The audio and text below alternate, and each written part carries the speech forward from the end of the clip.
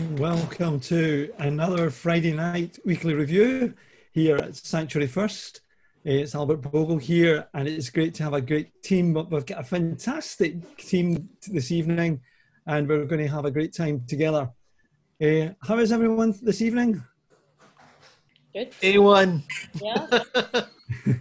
Welcome especially to our special guest coming in is Alec Shuttleworth, and we're going to be talking to Alec about a new ebook that we've been publishing through Sanctuary First, and Jack Steele is going to be talking a wee bit about the collaboration the both of them have had on that ebook.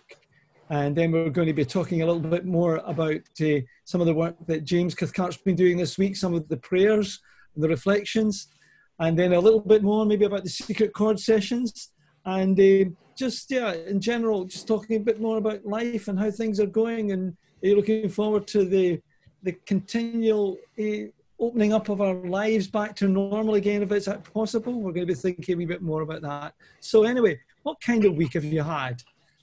I always go to you, Laura, first, because I know that you're always ready to just give us the answer. I've had a good week, so I have. I think maybe I've been picking up on the collective energy, I think, within the country. I feel a bit more, I feel myself. I feel that, I haven't quite been myself for a while. And this week I actually noticed, I thought, oh, I'm feeling myself again. So I think it's this, as things lift a wee bit, I think there's this kind of collective energy that's, there's something shifting. So I'm feeling good.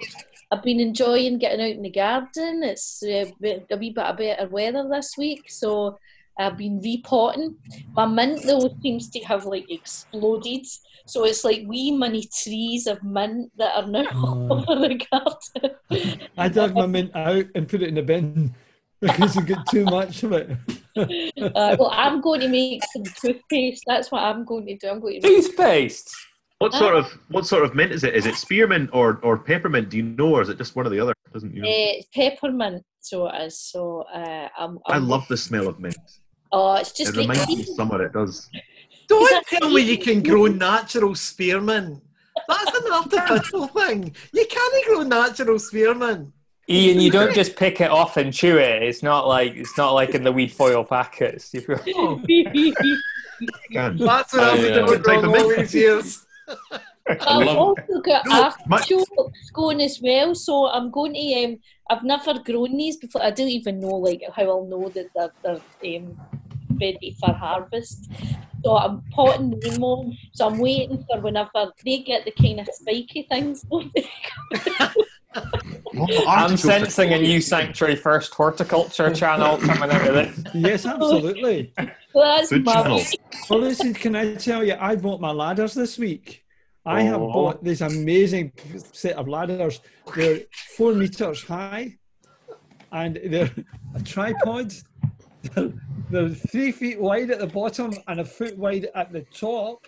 And I was up checking my apple trees today, up 16 feet. How'd you like that? Oh, that's fabulous. And my neighbour was a wee bit worried. He started to say, he said, have you now got binoculars? Don't you ever looking into my windows?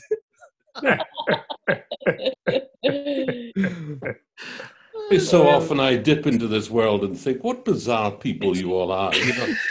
I love the smell of mint in the morning, like some sort of vegetarian apocalypse now from Jack. And you're spying on your neighbours from a metric measured ladder, which you climb, I notice, because of your age, an imperial standard. It's quite a confusing world we all live in, isn't it?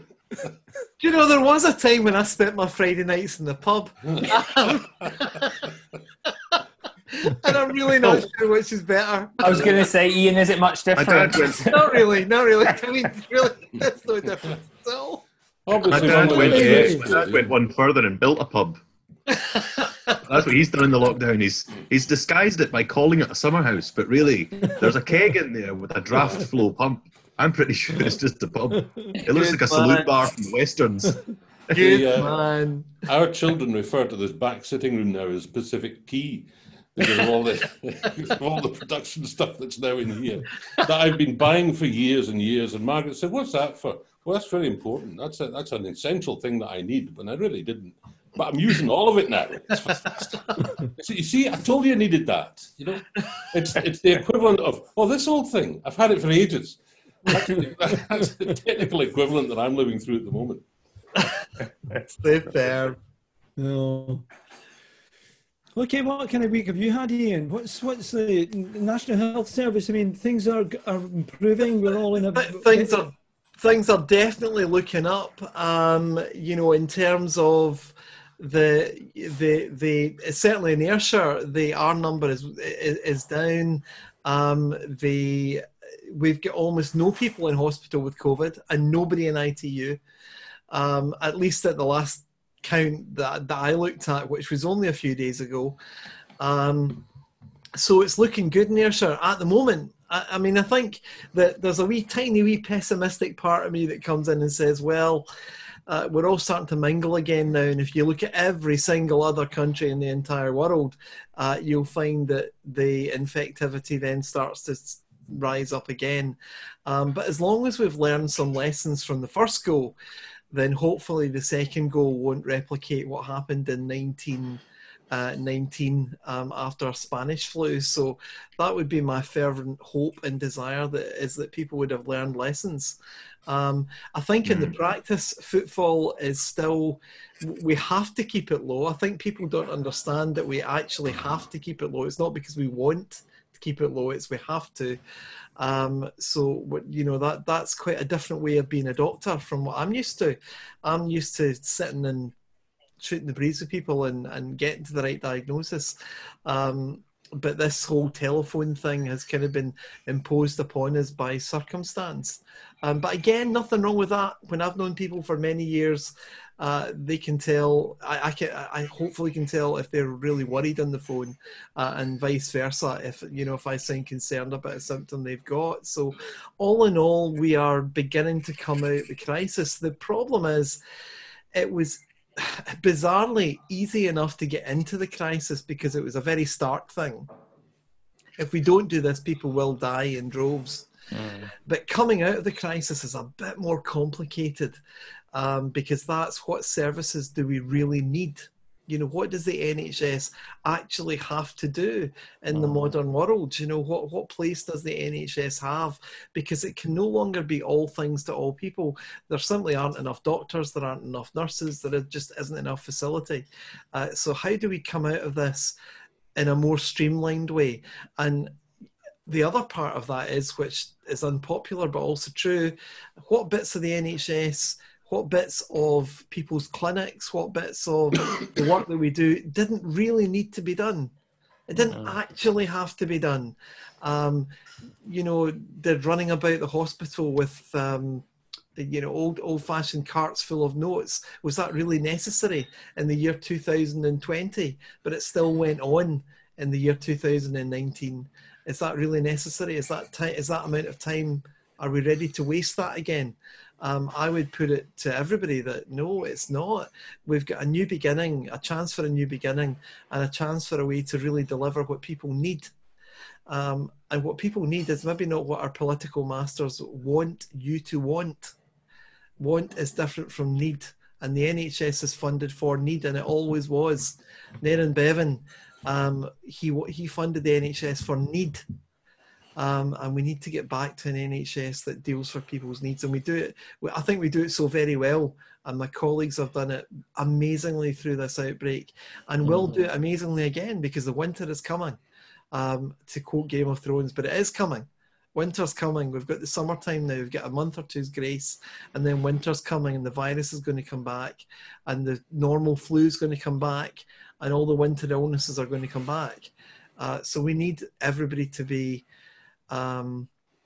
finding their mettle. I think before I stop my little diatribe about how this week's been for me, it would be to say that what I've noticed is the little stresses and the little cracks in the seams, I begin to see them appear even in my own practice, and amongst my own friends and colleagues, the tiny little cracks that say we've been under low grade stress for such a long time that it's like steam escaping from a pipe. Little cracks appear. People have arguments with each other they didn't really have before, because we were all in crisis and fight mode. And now there's a little respite. We think, do you know what? I haven't had a holiday for months. I haven't had a day off for months. You know, I haven't had a week where I haven't read about bloody COVID every single day. Do you know what I mean? And that tells on people after a while. And I think that we're beginning to see little seeds of that. And we need to be mindful of it and compassionate and caring and almost redouble our efforts in compassion and understanding between ourselves. So that's been my week. My week's been thinking about these things and reflecting on these things. I wonder if I could jump to you, Alec, at this point. That, you know, just hearing Ian talking about his work as a GP, as a parish minister, can you identify with some of the other similarities in what you're hearing Ian saying? Yes. In where you're at? Yes, very much indeed. A couple of things. First of all, going into lockdown is so easy. You just lock the door and you're done. Coming out of it is enormously complicated. I've had a call this week from an elder who thinks that we're starting services again in the church a week on Sunday. It's just not going to happen. The stress is beginning to tell. In the kind of cycle of the traditional Church of Scotland life, you know, God goes on his holidays when the guild finishes, and we don't see him again until about September. You know, that's the way we work. And as a minister, the months are, from the school holidays through to about September, are kind of golden, because you don't have to be causing trouble anyway. You can be saving your energy and kind of storing yourself up for the busy times which do come. The problem is that because we're now getting more au fait and easy and comfortable with the technology, there are some real nuisance people around who want to have meetings. And I've spent the past couple of weeks in more meetings than anybody has any right being in. And I find this as a meeting medium incredibly stressful, actually. And some of these have gone on for quite a long while. And so there's a kind of catch up that's going on just at the time when emotionally you want to be slowing down. And that, I think, is where, and ministerial colleagues are finding it. I got calls out the blue from a couple of retired ministers who've just felt it they're calling at the moment just to phone people and say, how are you? You know, how are you doing? And those calls make a huge difference. And for some people, they are life-saving calls. I mean, the interesting thing that we've been told is that, you know, the real problem for mental health for those who've been working at what I like that expression, you know, of low-level stress for so long, is not going to be next week, the week after November, but look at next May, June, and July, because a lot of this will be coming back in to pursue us then, when we're really having to pick up a whole lot of slack that we haven't had at the moment. Not that we've not been busy, but we've been busy with other things. So yes, it is a kind of strange time. But on the other hand as well, and I'll finish here, my service on Sunday, I was talking about this. I was saying, you know, don't be content when you ask somebody how they are and they say they're fine. Just ask them again. You know, it's the second time you ask them and engage in conversation. And a couple of elders, in fact, considered this to be some sort of cri de coeur on my part and phoned me up on Monday, terribly concerned that I was, you know, in a bad place, which I wasn't. But actually to receive those calls, even though I wasn't in that place, was enormously encouraging. And a couple of kids from the Sunday school even chose this week to stick a card through the door saying, we're on school holidays now. Thank you for story time. We've enjoyed it. And I hope you're going to have a lovely summer. These things that we can do, little things we can do for each other, are so important. And we're kind of strategic thinkers. But actually, you want to lift the phone, you want to write a note, you want to put an arm around someone's shoulder now that you can and say, how are you getting on? Because that's what's going to make the difference. Jack, I'm just, James, I was just thinking about you. Have you enjoyed doing your... Carry on, Jack. What were you going to say? I was just going to ask Alec how if you enjoyed doing, because he's got a mountain of work with these. He's doing one every day with the Light in Our Darkness videos. You've got 7 every week you're editing and coming up with a new message, and they're lovely. They're very short, but succinct, and I've really thoroughly enjoyed it. The other thing that caused me, the thing that caused me the most work stress, fun enough, was the daily reading of a story for the children. And that was because every day at 2:00 live, whatever else you were doing, whatever else you intended to be, I was sitting in this seat, talking to that camera, reading a story. And then because of copyright issues, the last 3 weeks, I actually wrote the story, and I wrote it day by day for the grown-ups, for the bigger children, a story about a pirate. And honestly, you've got to find a cliffhanger every day, and there's no plot consistency from beginning to end. And I was sitting up at 5:00 in the morning going, how am I going to get this girl out of this trouble now? The pirate stopped being a pirate next? Well, he became a customs officer in disguise, then went back to being a privateer. And it was good fun. I mean, it was great fun. And there's a whole book waiting to be edited there. So, yes, but in that sense, you see that your normal work life is not normal. But now, because of our local situation here, we're merging 3 presbyteries. That will happen on the 1st of January. I'm the convener of that group. So that's a lot of work. We're looking at the future of ministry. And of course, it has to be said again, one of the benefits, the golden silver linings of this cloud is that people are now able to think more creatively about how church is done without taking away the important local elements of it, without the fanciful notion that you can do it entirely online without physical contact. Nonetheless, people are more prepared to accept that maybe they won't see a minister every week. Maybe they'll see a sermon online or on a screen. So all that's quite exciting. But I'm not in a bad place or anything, but it is an interesting time, to quote the non-existent Chinese curse. See if I can move over to James. I was just thinking about those listening in. We're getting different perspectives from different people. But James, you're a young dad, young family, again, being locked down. How difficult has that been? It's one of these strange things. There's been some positives to it as well. As a dad, I've had a lot more time probably with my daughter than I would have had if it wasn't for the lockdown. And I think I was in an antenatal group, and a lot of the other dads are in the same kind of place where actually, due to these circumstances, which nobody wants, there's actually led to more family time than we might have expected to get, which has been really nice. And there's also a way in which, it's hard to have an existential crisis about the state of the world when an nappy needs changed, and there's something so immediate about my daughter's needs and how much she just needs me there and to do stuff and to show up that can really short circuit some of the problems. And I've had, issues on and off with mental health and anxiety and all the rest of it. And I'm the sort of person who I would have thought I'm not going to cope with like constant global confirmation that there are, things to worry about. But actually my daughter's been an enormous help with that. And it doesn't mean it's not been incredibly tiring and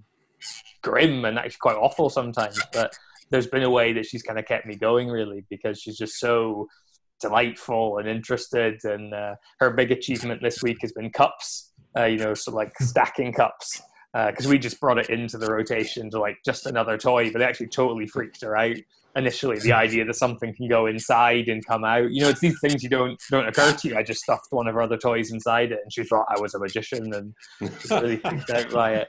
And so it's been, but then just this afternoon she was stacking them up, and she wasn't actually stacking them up, I was doing that. Of course she's too young to stack, but then she would knock them over so that I could stack them again. So it's been really, really delightful. And so it is with God and us. Yes, that's a pretty neat analogy, isn't it? Yeah. I don't think the child thing ever changes. My son's at home on leave from the Royal Navy at the moment, and he's 25 years old. And actually, it's great to have him around the house for a fortnight, because he's going away in a couple of days. But he brought home a form of Ludo called Utters that they play in the Navy, it's like Ludo, but it's far more, it's more sophisticated. And it's just huge fun. And for the first time for I don't know how many years, Jack and Amy, my daughter, and myself have sat round a board throwing dice and playing this stupid, highly engaging, exciting thing, it takes people to take you out of yourself. Yes. You know, whether it's a small child with cups or a Ludo board that's been turned by, you know, sailors into something a bit more severe than normal game of Ludo. And if you've never played Uckers, look it up online. It's worth having a go. It's great fun. Well, listen, Jack, I don't want to leave you out because, I mean, we've got to hear what's your week been like and how are you coping with all this? Oh, pretty good. It's been more or less not that bad for me because I'm freelance in my normal work. I mean, a lot of the sort of stuff I normally do, which is go out and shooting photography, and I do some theatre stuff, so I can't. All of that shut down and all of that stopped. But I've been able to do sort of remote work for certain clients, Sanctuary First, of course, but which you've managed to, you've kept me busy. but yeah, no, I've been able to do work for other clients as well and design stuff remotely. So I don't know, and I normally work from home, and I suppose the only exception would be I would go down to a coffee shop perhaps and work for a bit, and I miss the kind of social interaction of being able to go out and shoot and create new material. But other than that, it's not too bad from my perspective. I'm in with my parents at the moment, so I've got company. I'm not on my own. Whereas before the lockdown, I was actually just about to. I was back from Edinburgh and was just about to go and look at arts in Glasgow. But I'm glad I didn't before the lockdown because I would have been a wee bit kind of on my Todd. Yeah, okay. No, it's been pretty good. Listen, okay, just talking about that.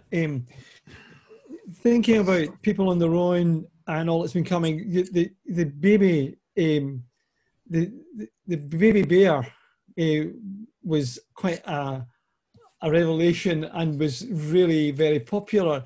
We had thousands of hits on that whole story. And Jack, do you want to say a wee bit about how you and Alec have been getting together to publish this little ebook? Yeah, so Alex got the story that we have published already, which was the little granny bear and the little bear, and we turned that into the video that everyone I'm sure has seen by now. But we thought it'd be good as a book that because people like to, well, maybe be able to comment on this, James, as a father, as a new father, as with a young child, that you want to be able to read the story yourself to your kids. So that's what we kind of did. So we took the words from Alex's story and just formed them into a real book that will be able to get printed, and the idea is that you'll be able to have it as a digital book as well with curling pages. And I just actually before this meeting where we come on to this spoke to Neil from Sanctus Media, and he's got a great solution so that we can have a digital book with pages that curl at the edges, and he says it'll look like a real book but digital. So there we go. So that'll be great. Oh, it's a nice touch, that little bit of curl in the corner. That's nice. Definitely. Yeah, Alec, I mean, what was your kind of what was your brainwave for thinking about the granny bear? You. I mean, it was. You said, Alec, I want a story by Sunday, something for the children about missing their grandparents, and like all these things. I've said this before. I enjoy jobs that are hugely difficult but have to be done half an hour ago, and the deadline stuff is great. So I'd love to say it was a labour of great love and long gestation, but it wasn't. It was done very, very quickly. I know. And then you did, but I'm fascinated to see what's come of it. And it's. I think Jack's work in it is beautiful. And to be fair, we haven't collaborated in that sense very much. As soon as I saw the first picture, I thought, yeah, that's going to be fine. Let Jack get on with that. I trust him entirely. Let him get on. And the thing that he sent back, which I received last week, it's beautiful. I mean, it's like a using of the pictures that he put in that video, and it did. I remember the weekend that went out, and I thought, why? The numbers kept going up and up and up and up and up and up and up of the people who viewed that. I don't know what the final count sits now at because I've stopped. I think it sits somewhere around about kind of 16,000. Yeah, and if that's views. if that's helped, It's quite. I don't actually think, to be fair and to be honest, the comment I got back was it helped grandparents. Do you know? It wasn't about the children. No, it wasn't about the children. It was the grandparents who were finding it. It was meant to be for grandparents, exactly. Yeah. And that's they can then read it to their children. Yeah, but they got a lot of consolation from it. And actually, one of those things that also made them through the window there, something. Yeah, one of those things that made them feel sad, and it's all right to be made to feel sad, to get something moving in your system, in your psyche. Because I'm not a grandparent, but you'll know, Albert, because you'll have been going through this. I don't know who else, but the heartbreak that I was hearing of people who could not hug their children. Oh yeah. I think one of my favourite memes. I'm a paper and pencil man, but I understand they call them memes. You young people call them memes. But somebody developed a shower curtain so a granny could hug her grandson safely. Did you see that? She could put her hands so it was hung up on the. And this stuff is real, you know. This stuff really matters. So funny enough, it wasn't the children who were particularly attracted to it; the grandparents who were attracted to it. If it does a good job, it's great. It's great. I'm very pleased with it, and I think the artwork is absolutely. My favourite line from it, Alec, was the bit it rhymes. It's like a classic sort of wee fairy tale sort of line that sort of bounces along like it's sort of musical. Things are strange and difficult. In fact, they're really bad. But there's something in the Bible that people like to say. They say, "Lo, it came to pass. It doesn't come to stay." And I feel like that really sums up like, a lot of folk are It was feeling. great. It was lovely. In need of a wee bit of kind of hope. That line, it says in the Bible that it came to pass. I can show you pages from it, but I'm not sure I can do that. That line that says it came to pass and doesn't come to stay. Some of you will remember if I say the word Jack Lamb. Do you remember Jack Lamb, Albert? Yeah, absolutely. Jack Lamb was now a minister in Belfast. That was one of his favourite things. And it came to pass, not to stay. He was saying that all the time. And it becomes one of these ministerial cliches. That was his. And actually, they stick with you. And they're cliched because they're true. Yeah, and suddenly, they come bubbling out when you need them. Mm-hmm. Yeah.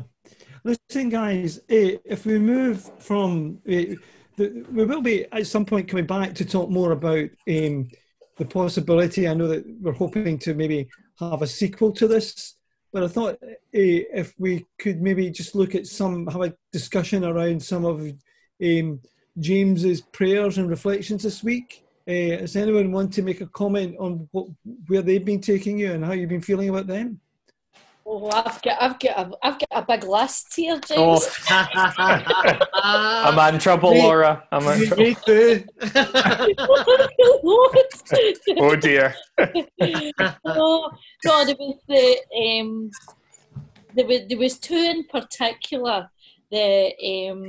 So you would have known the one that kind of really stuck out for me first was the donkeys beat war horses. Oh yeah. And because our God is a God of donkeys, and that really connected with me because like my ponies are cobs. They're no fancy race horses or big flashy Friesians, but good wee workers. Solid and honest and friendly and safe. You don't get any of the kind of flightiness or the showiness. They're just nice, just nice, good wee horses. Are Friesians not coos? No, you get Friesian cows as well, but you also get Friesian horses. They're big, they're black with big manes, and they're flashy. that was what I really loved. I loved this. How our God is a God of donkeys, and that's what most days are, isn't it? Most days are donkeys, and that's okay. That's really good. Do you know? It's a lovely. If you ever get a chance to listen to. On YouTube, Arthur Blessett, who was the hippie minister that came to Scotland in the the early 70s with the Jesus movement. He carried the cross around the world, and he still does it. And he's in his 70s now. But a few years ago, he put together a video, and you should check it out on YouTube. But it's a very moving video where he talks about his life and carrying the cross. And at the end, he says, talking about things, he says, you know, I would rather be a donkey for Jesus, you know, and he's talking about just the donkey carrying Jesus, and that he would rather be a donkey for Jesus. And thinking about that got me thinking too, when you were talking about that, James, is I mentioned it in one of the comments, and, you know, in the catacombs in Rome, there is graffiti on the wall where it says Alexandra worships a donkey god, you know, and there's a picture of Jesus, supposedly the cross, and a donkey on a cross. In other words, only what kind of God would allow himself to be crucified? Wow. But to me, though, it was more about the ordinariness and the all-pervasive nature of faith and of Christ. To me, it was the idea that, you know, Jesus just walks with you in an unglamorous way. You know, I'm not sure the Calvinistic part of me really trusts the flat. I love spectacle and all that, but actually I think to me it brought home that image of just the ever-present God that just does like normal stuff. And I remember there was an old song when I was at a primary school or Sunday school, and it was you know, it's something about, you know, doing the dishes, Lord, we do it in your name, you know, or wiping the floor, we do it in your name.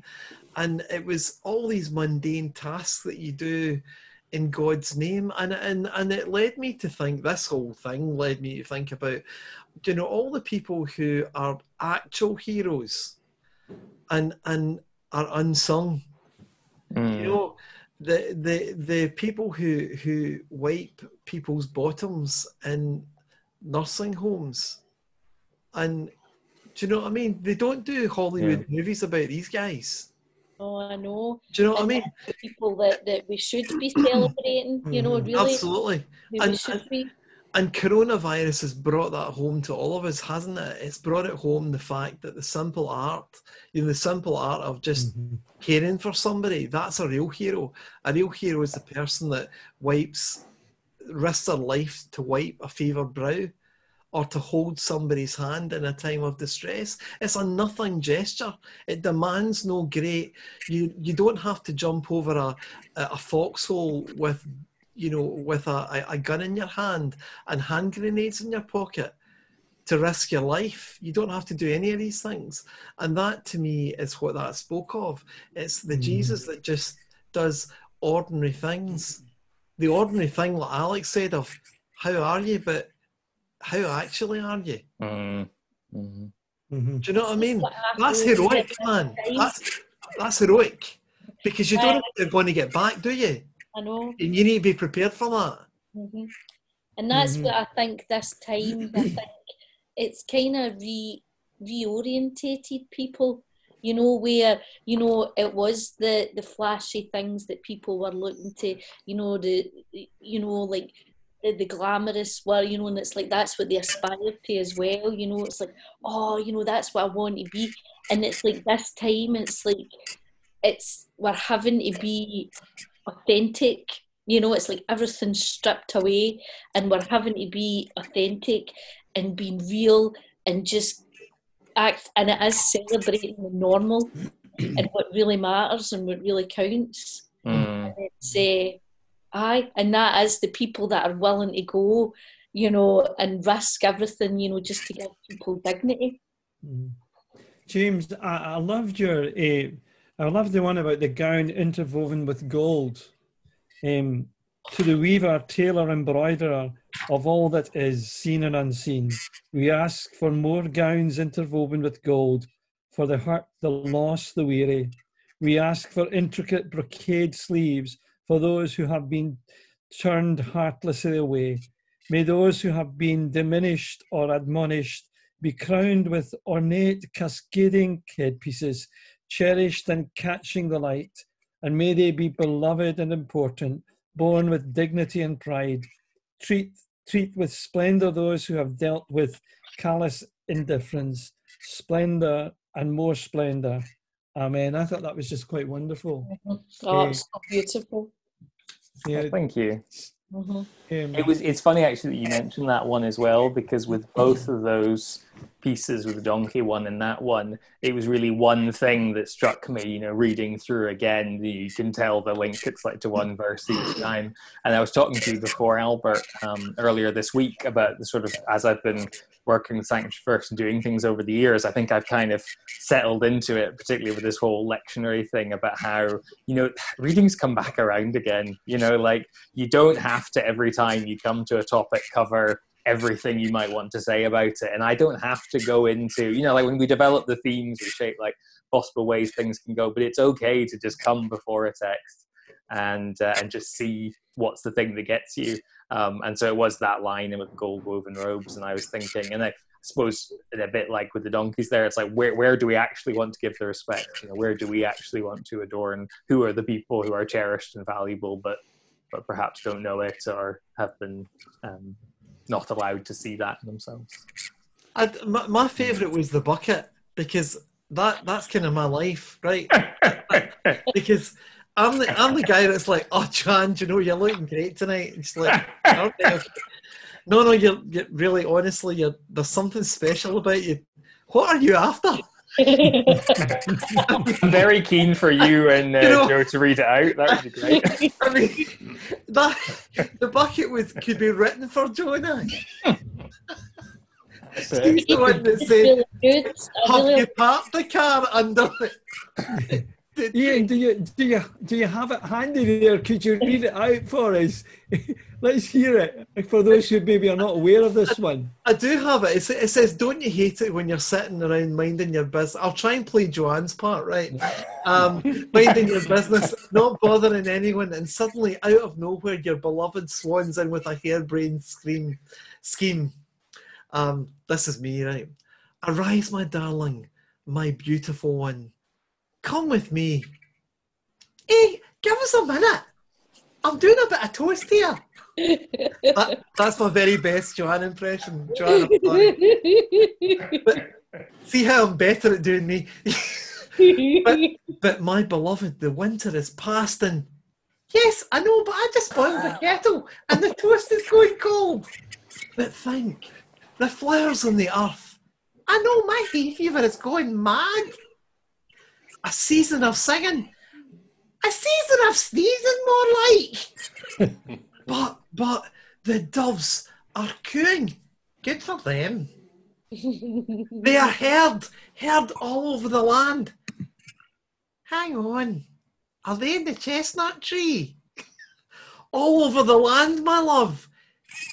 Yes, but are they in the chestnut tree? All over the land, my love. Aye, but are they in the chestnut tree? All over the land, my love. Yes, did you park the car under it? What needs of chariots have we? Never mind chariots. Did you park our car under the chestnut tree, which always gets full of birds? The chariot? No. Our Renault Clio. Did you or did you not park it under the pigeon tree? Doves, pigeons. Cooing doves. They do more than coo. I was 3 hours scrubbing it all off last time you parked under that tree. But my love, the flowers, the doves, the figs. You did, didn't you? Parked it right under the pigeons when I've asked you time and again not to. Did you hear I said the figs are in? Yeah, brilliant. Whoop-de-doo for the figs. But did you park? Okay, I'll move it. I'm going. You're forgetting something. What? You'll need a sponge and a bucket. See, once you've cleaned it up, yes. We could go for a nice wee drive out to the park, maybe. Mind the big one where you ask me out, and then we can get those figs, can we? Yes, But for now, just let me have my toast. Right, ho, I'll move it. Oi, you're forgetting. Bucket. Bucket. Sometimes our lives are flush with the romance of flowers and figs and doves, and sometimes it's allergies, pigeons and buckets.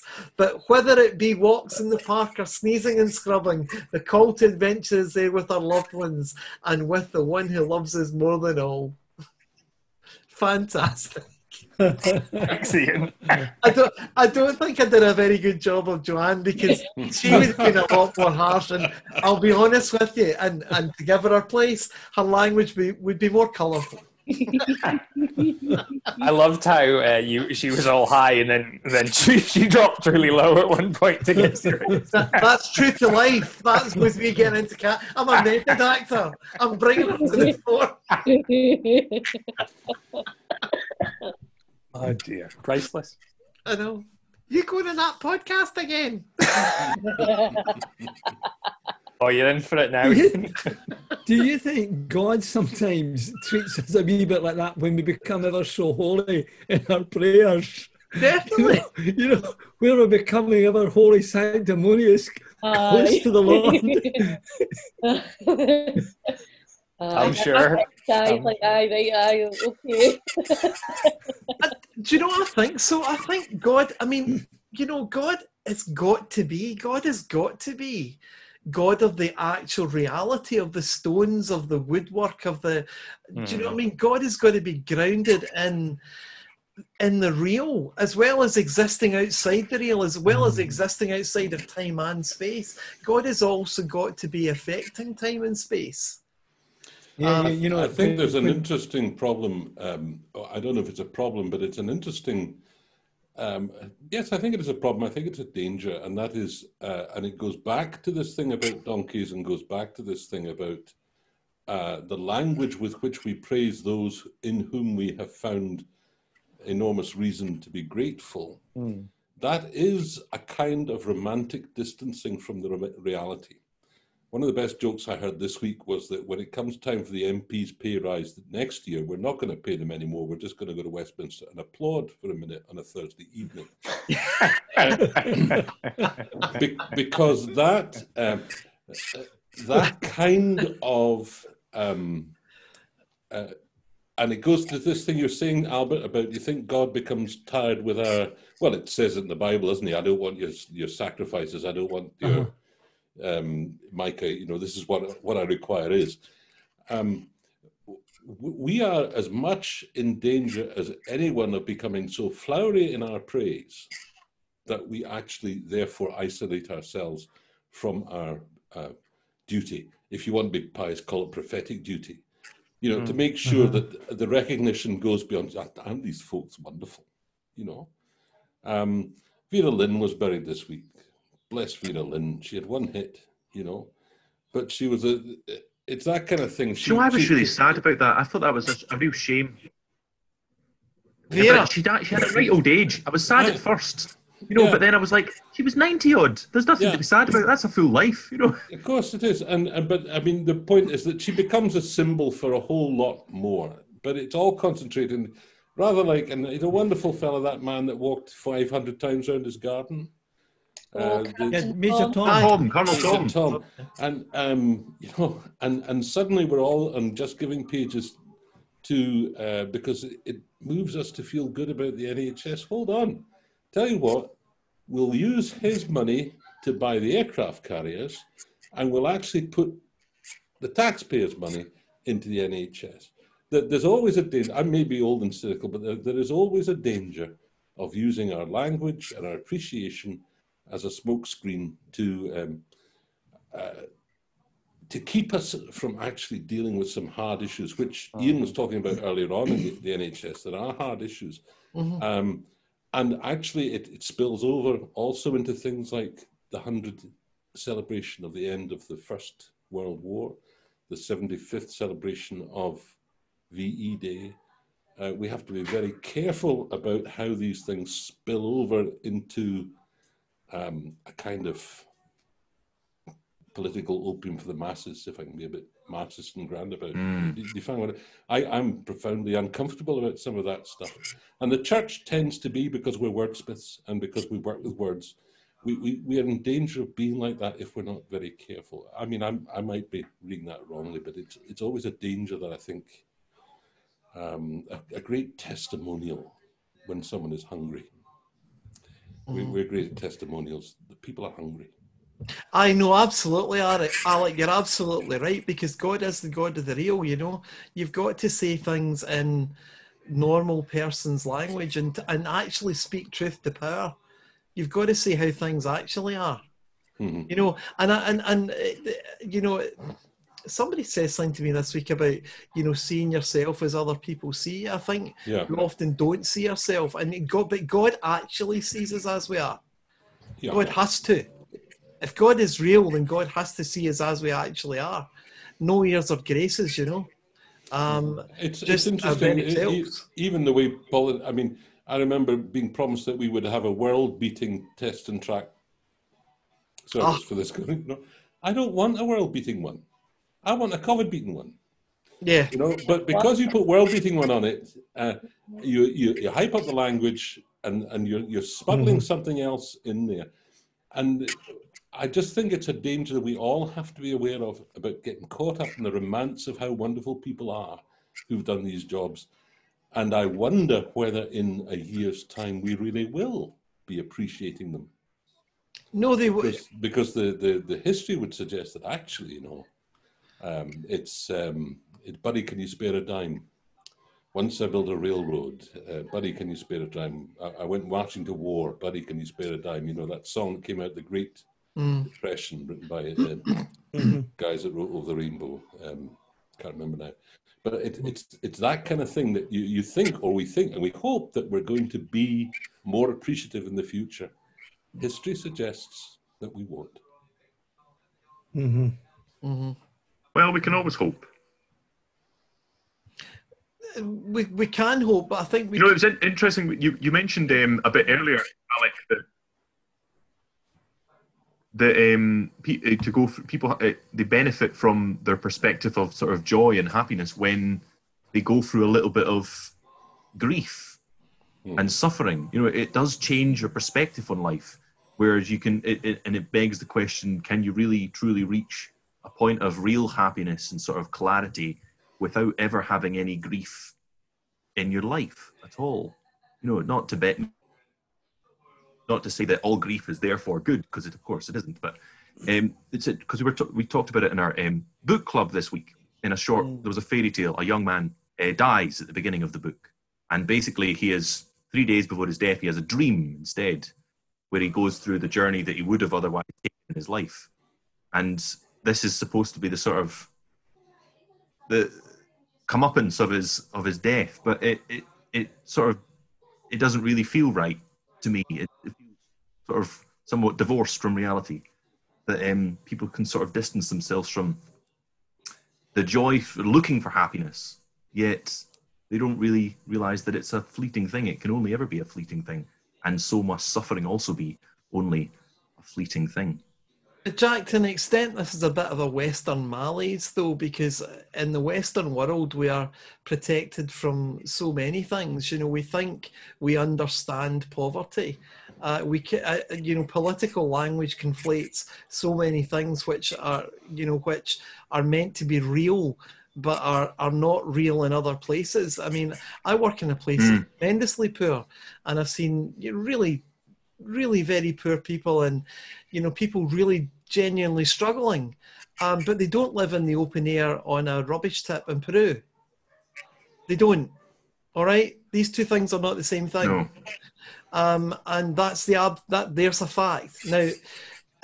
But the other miraculous thing about that is that actually what you have round about you has no, I mean, there have been studies done on this. It has no bearing in human happiness at all. It doesn't have any bearing in human happiness. Human beings are happy when they're with other human beings. That's a scientific fact. Where they become unhappy is where they become estranged and apart from other human beings. And that's another scientific fact. So, you know, I think the language that we use I think it is important, and I don't do heroes. I've never in my life been able to do heroes. I don't know why. Maybe it's my father or something. I don't know, but I just can't bring myself to do heroes. I just see people as people with their faults and their flaws, and myself. I don't think of myself as anything particularly special other than just a dude that does stuff that he does and then comes home and annoys his wife. That's kind of pretty much what I do, really. But you're good at it, Ian. Yeah, I mean, the annoying wife part of it, I'm pretty good at that. Listen, what did you folks think about the one today, which I thought was quite powerful? Bridging the divide. Oh yes, that was the one. I hoped we were going to talk about this one.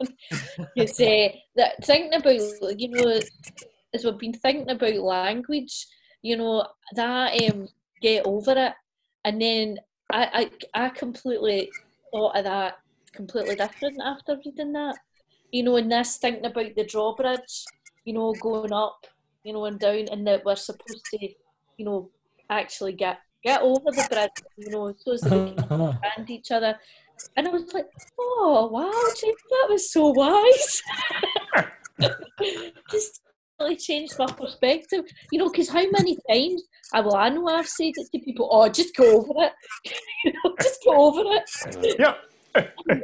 It's a Queen's free option. Build the bridge and get over it. Just, oh, it was so powerful, James, so powerful. Just the image of getting over that bridge, you know, to understanding people, you know, and actually being able to, you know, not put up your barriers, you know, like, oh no, I don't want to listen to you, I just have my own perspective.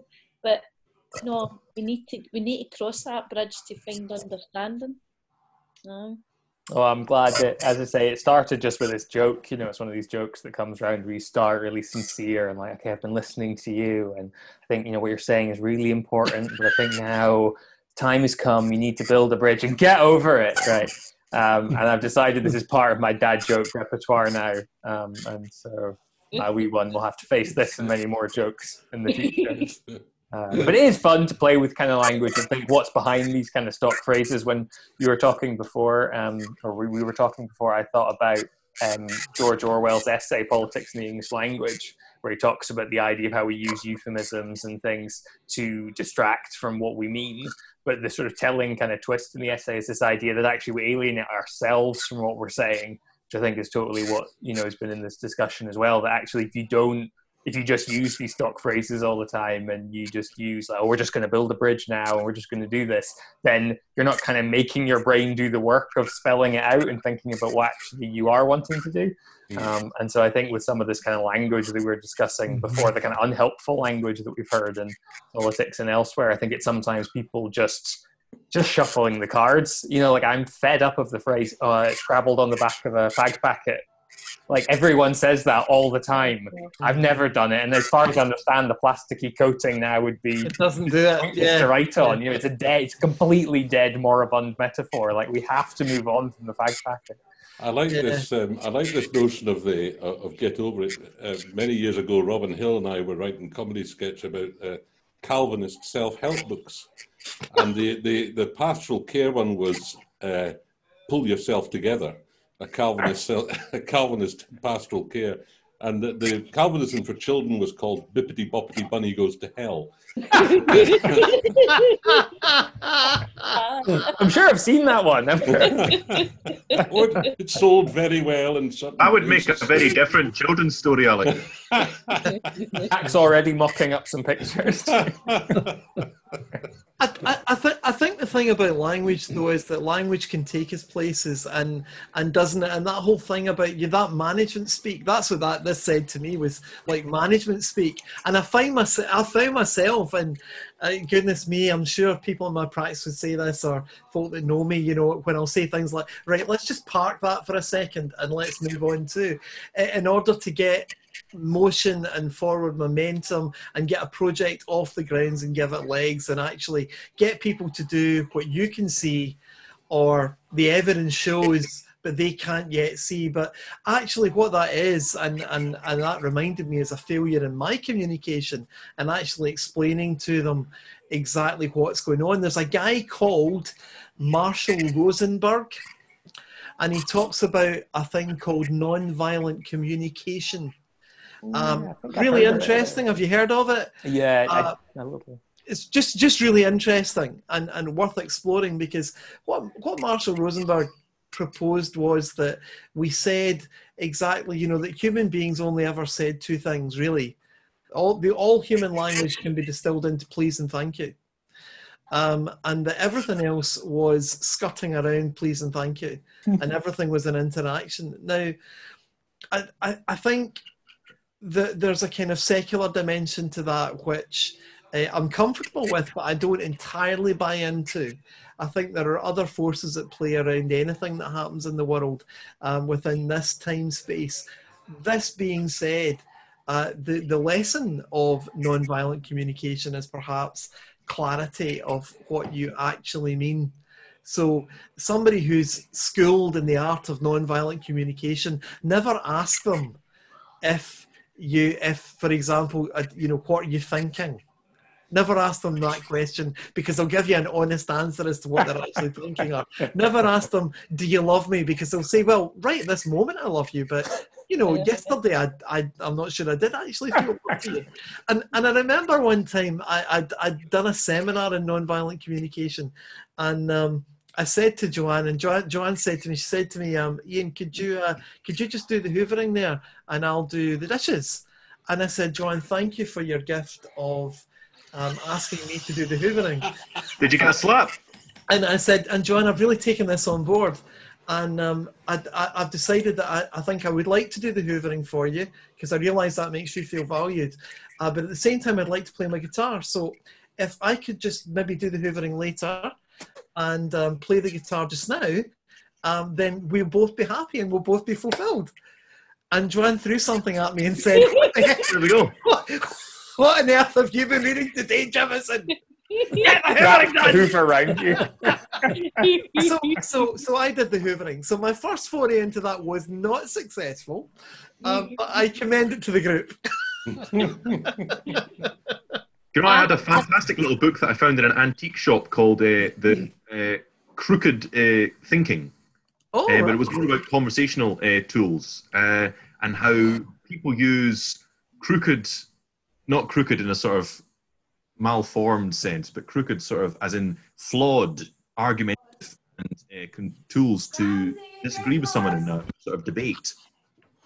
And it kind of falls into that sort of, what you're talking about, Ian, about the sort of non-violent sort of communication. And I've just found it's just fascinating, because people use really all sorts of bizarre things to justify their actions that don't really make sense half the time, and they're really easy to fault find and say, but that actually isn't right. And it's normally when someone says something that isn't, it's got one fallacy of mistruth in it, and it's really easy then to start to pull out the Jenga blocks in there, and their whole conversation sort of falls on its back. So you really are better off sticking to the truth. Apart from when your wife asks you to do the hoovering, of course. Never do that. Yes, Never, sir. ever do that. No, definitely not. If there's one message to take away from tonight, it's that. Yeah. I'd like to give a sort of quick workshop in how language can be both truthful and hurtful, and how it can be very searching and condemning at the same time.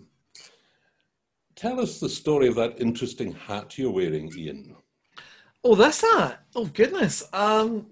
It's really there because it's comfortable, and it covers up my massive bald head, which by the way has been the result of my beard trimmer used as the dog's clippers.